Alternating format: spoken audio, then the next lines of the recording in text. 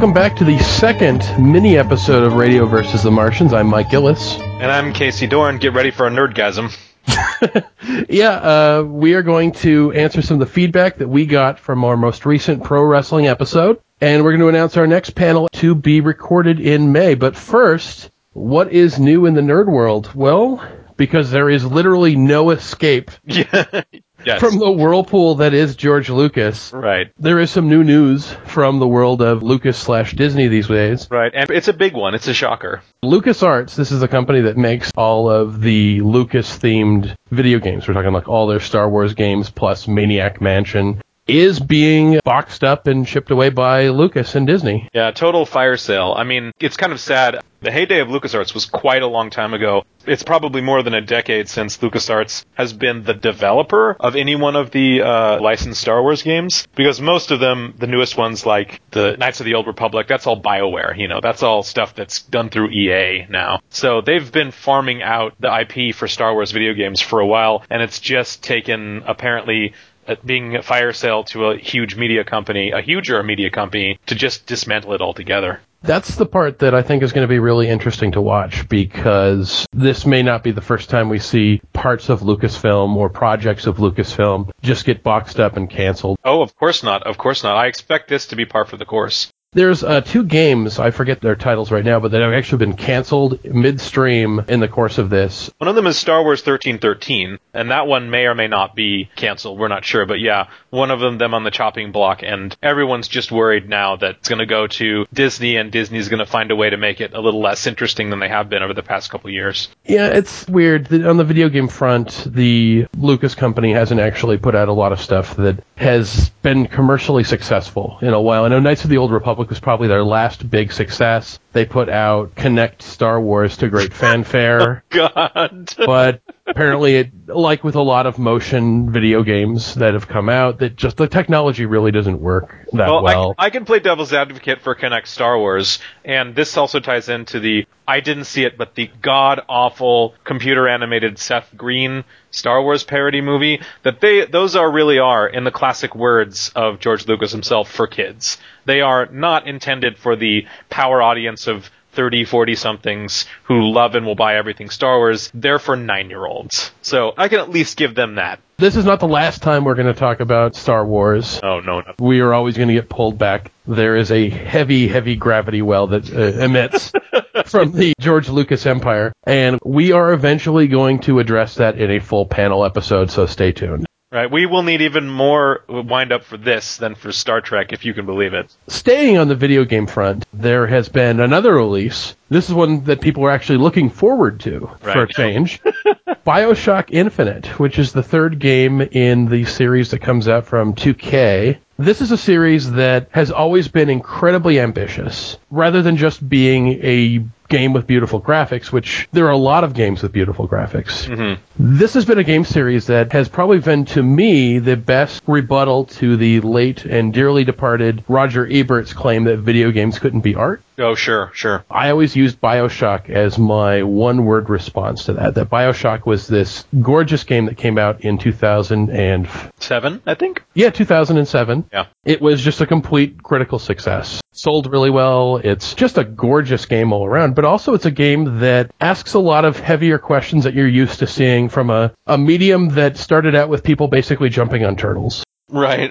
I honestly wish we had an hour and a half to talk about BioShock series, and that may be a potential topic there, but BioShock Infinite, which is another spiritual successor, doesn't take place anywhere in the same narrative as the original BioShock, but takes place instead in a contrafactual floating city in the early 20th century, where there is a pseudo-Christian? No, he's definitely a Christian prophet who runs this city that is basically the Dixieland South's wet dream. It's a weird, amazingly jarring thing, because it marries religion and politics in a way that I haven't seen in a game, where you have this very kind of unnerving moment very early on in the game where you see somebody praying to Thomas Jefferson. Oh, yes. And that's not something I expected, where it's this world that is built around sort of xenophobic, aggressive, very encapsulated vision of America and jingoism, and your character is sort of thrust into this world. And unlike the original BioShock games, which took place in an underwater city, that was also built around an ideological bent, in that case, objectivism, this one is in the middle of a city that hasn't fallen apart yet. So you actually get to see this place during its heyday. You get to see the world that it's taking place in, the people who exist in this world going about their daily lives. You're not just sifting through the wreckage of this once beautiful place. You're seeing it while it's beautiful, but also seeing how scary it can be even before it falls apart.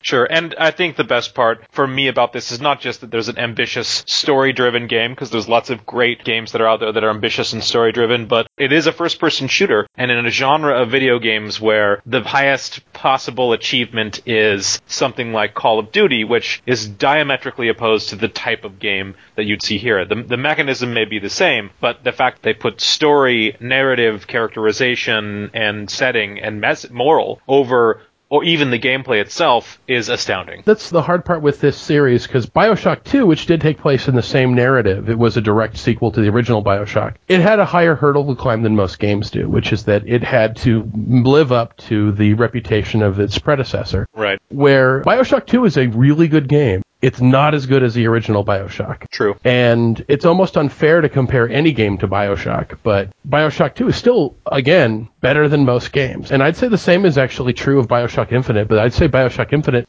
because it's free to pull itself back and create its own new world rather than finding new ways to dig into the world that was created in the first game. That's a lot of fun to immerse yourself in this world, because if there's anything that these games are really good at, it's throwing yourself into a world that has a culture and a personality, and the level of detail is just amazing. That you can just wander around before you start shooting at people and really seeing these little instances of just characters going about their daily lives and getting an impression of what it would be like to live in this floating city of Columbia. I would say that the two biggest strengths for the narrative in BioShock Infinite would be, one, brevity, and two, nuance. And somehow it's able to balance both of those things, which is fantastically hard to do in any medium, let alone a video game. And to find nuance in a game that has an animatronic George Washington firing a chain gun at you yes.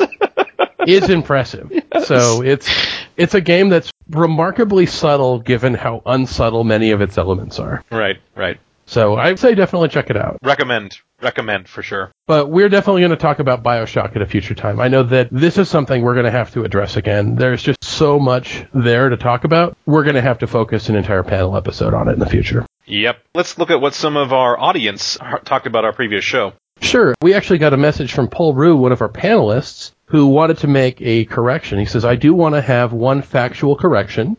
Early on, I claimed that George Hackenschmidt used to pay sparring partners to injure future opponents. This is incorrect. It was Frank Gotch who did that. George Hackenschmidt was one of the opponents he did it to. Yeah, and listener Charles Ellis says, the suggestion of how Hulk Hogan should handle being old is a pretty cool idea. And David Arquette, seriously? I think that was one of your more brilliant moments, Mike, to be sure. No, I think your comment about Hulk Hogan being old and how they should turn his character into a more, how would you say, approachable or maybe sympathetic? Well, sympathetic, but also, I'd say also making him more human. Not having him be a Superman in his 60s, that it takes you out of the reality of the show when I'm supposed to believe that this man who clearly can't move very quickly is beating the shit out of people who are much younger, much faster than him. It's like watching a movie where a guy in a full body cast beats the crap out of Jackie Chan. Right. It just isn't believable. And when you have a character who just can't move very well, and again, Hulk Hogan's taken a lot of injuries over the years. I'm not blaming him for that. And he's also in his 60s now. But it's just not realistic to be able to do that. But to instead embrace that, you could actually have good stories to tell with Hulk Hogan, but I don't think his ego would ever allow it. Yeah, I don't think this trend is even native to pro wrestling, because if you saw the Expendables 2, which, for some of us, is a pretty awesome sell to have all the old American action movie stars. If you saw Chuck Norris try to just sort of he's as stiff as a robot trying to walk and talk his way through that movie, you think, Jesus, this guy should have hung it up a long time ago. Exactly. It takes you out of the reality of the thing that you're watching and suddenly realize irrevocably that you're watching a movie. Right. You're watching all of his opponents humor him. and it becomes frustrating to watch. And that's why David Arquette winning the WCW world title is insulting. It's insulting to all of the people who were in that company, and so many of whom have worked for over a decade trying to get to the point where they can win a lesser title, let alone hold it for a long time. But the fact that you would essentially take the most valuable thing your company has and throw it away on essentially cross-promotion with a movie. That really reminds me of, I was reading a story from a videographer who was doing the season 2 DVD extras for Star Trek Enterprise, and he's hearing from, I think, Brandon Braga, who somewhere in the middle of the show, he was sitting in on a meeting with Paramount executives. They were asking him, is there like a restaurant on the show? And him and some of the other producers says, well, they have a mess hall, and that sort of acts like, for all intents and purposes, a restaurant. And then this executive, in all seriousness, he says, what would be great if we could have some hot young band come play in the mess hall, and the crew could like it, and we could put title cards before the show. Wouldn't that be great? It's that sort of mentality. It's the mentality where if you can promo something, if you can just surgically just splice in a promo for something, then people who are paying lots of money will be fine with it, but the narrative just gets sullied. In the reality of WCW or pro wrestling in general, this is a battle between these superhumans for a trophy. And you're not even having the trophy be won by an actor who you can have believably win a fight, even in the movies he stars in. Right. This isn't like Jean-Claude Van Damme or Arnold Schwarzenegger or Jackie Chan winning the title. If Jackie Chan won the title, at least you can go, yeah, I could see Jackie Chan kicking this guy's ass. But when it's David Arquette... Yeah. Well, it's also two different, their pieces of pro wrestling are silly, and some of them try to be very serious, some of them try to be very silly, but it has its own brand of silliness. It's kind of like, trying to put Rob Schneider in a Woody Allen movie. Like, they just two would not gel, and trying to force them to be in the same flavor of the same genre is just, it stands out. Cross-promotion, by the way, is not a new thing with professional wrestling. Sometimes it gets really silly, the worst example being when I believe Sting in WCW had been captured by the Four Horsemen, and RoboCop came to the rescue and actually bent the bars of a cage that they had put him in. It's just fucking ridiculous. RoboCop. By the way, RoboCop still moves quicker than Hulk Hogan. Oh, God. Any YouTube viewers out there, just try to find I believe it was the Oscars or the Emmys video that has Pee Wee Herman and RoboCop in the same bit. You'll love it. For another one of our viewers, Royo Burnell says, needs more vanilla midgets. Yeah, I don't know if you're familiar with that one, Casey. No, I'm not. No, but it sounds silly on its face. It's actually a remark that Kevin Nash made about other people in WCW. He was an influential wrestler, like 7 feet tall, big guy, who didn't move in the ring and has a reputation for pulling his ACL when he stubs his toe. He got hurt a lot, and he had these obscene contracts with WCW where if anyone came into the company and they got paid more than him, his contract would immediately jump itself over them so that he could remain the highest paid guy in the company. Wow. So this guy's a dick, and he was notorious for keeping talent back. And vanilla midget was a phrase that he used to describe people who were much quicker and smaller in the ring, who were not 6'5", 6'8", but very talented people. And he used that phrase specifically to talk about Eddie Guerrero and Chris Benoit, who are both infinitely better wrestlers than he was. So vanilla midget was the phrase. I believe CM Punk actually threw that phrase in his face during a mock shoot promo that they did later on. Nice. So Timothy Sutton gives his own best and worst moments in wrestling. The best is, he says, probably seeing ECW live when I was 16 years old. Most amazing show I ever got to see live, having Raven and Terry Funk land in our lap and brawling around us in the crowd. That sounds an awful lot like Rich's best moment, where he was able to have the action itself land right in front of you and have it be part of the audience interaction, be part of the action. And the worst, he says, fast forward roughly 10 years, seeing Sandman at a local promotion called 2CW. He was so wasted in the ring, calling moves loud enough for everyone to hear in the arena. It was a especially special moment when he was super loud saying, "Take me over easy." This was just the worst because it was seeing what the damage had done to yet another wrestler. Just like the time Jake the Snake pulled out his personal snake at a show as well. just so ruined by the business. Wait, Jake the Snake pulled out his cock at a show? Is that what I'm hearing? That's what it sounds like. Oh, okay. Let's just say Jake the Snake fell very, very far. That hitting bottom for Jake the Snake was lower than most people. Thankfully, he seems to be pulling himself out of that remarkably deep pit that he was in for a very long time. Very talented guy, very self-destructive. Hopefully he can pull himself out of that. And finally, our good friend, Rabbi Jairam, we want to apologize for butchering the pronunciation of your name last time, had this to say. Thinking back, I remember first getting into wrestling because I saw Sergeant Slaughter on G.I. Joe, and then my mother told me that Sergeant Slaughter was a character in WWF. As a kid around 11, I followed the Iraq War very closely on the news, so I was very upset when Sergeant Slaughter became an Iraqi sympathizer and joined General Eggnog, what my friends and I used to call him because we couldn't pronounce his name. It was General Adnan. I remember reading that Sergeant Slaughter had to go around with heavy security and a bulletproof vest because he got so many death threats. That's true. And he actually lost the contract that he had with Hasbro to appear on G.I. Joe because of the angle where he was an Iraqi sympathizer. Rabbi goes on to say, I'm with Mike. I like the wrestlers who were more agile, such as the Rockers, the Orient Express, the Great Muta, and Justin Thunder Liger. Even the Macho King, as mentioned in the podcast, was agile, though he was bigger than the others in that class. I remember seeing the Macho Man run across the ring, jump straight to the top turnbuckle, jump, and nail his opponent outside the ring, then jump back in, all within a few seconds. He was fast. Probably it was a Coke.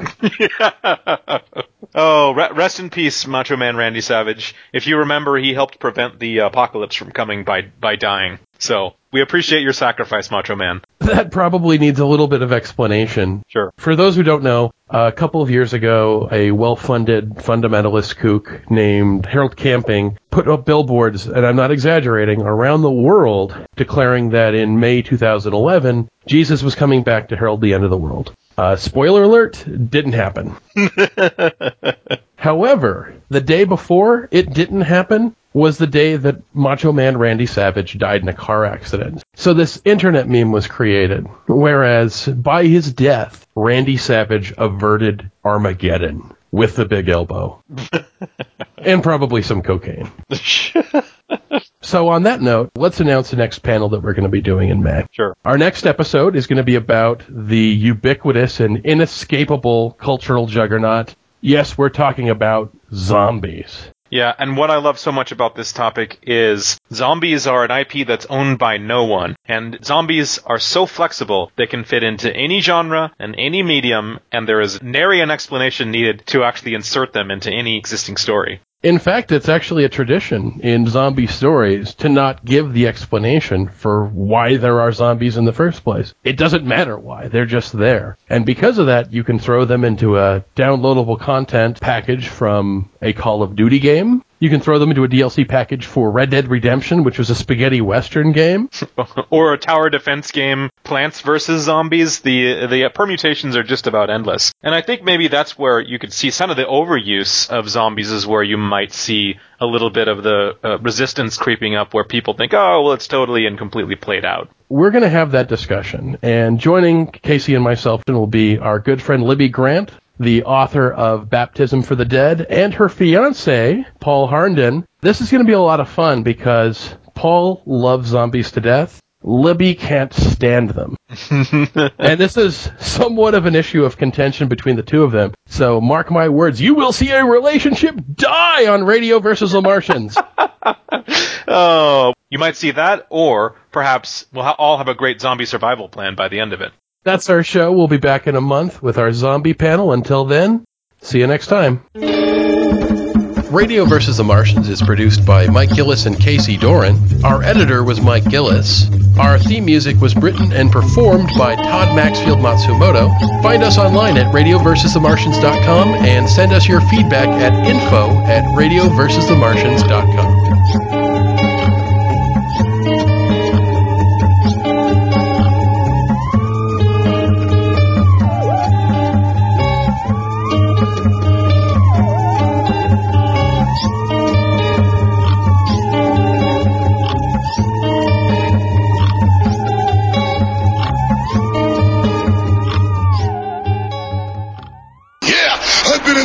Zone east of the Pacific Ocean, west of London, England, south of Mars, and north of hell.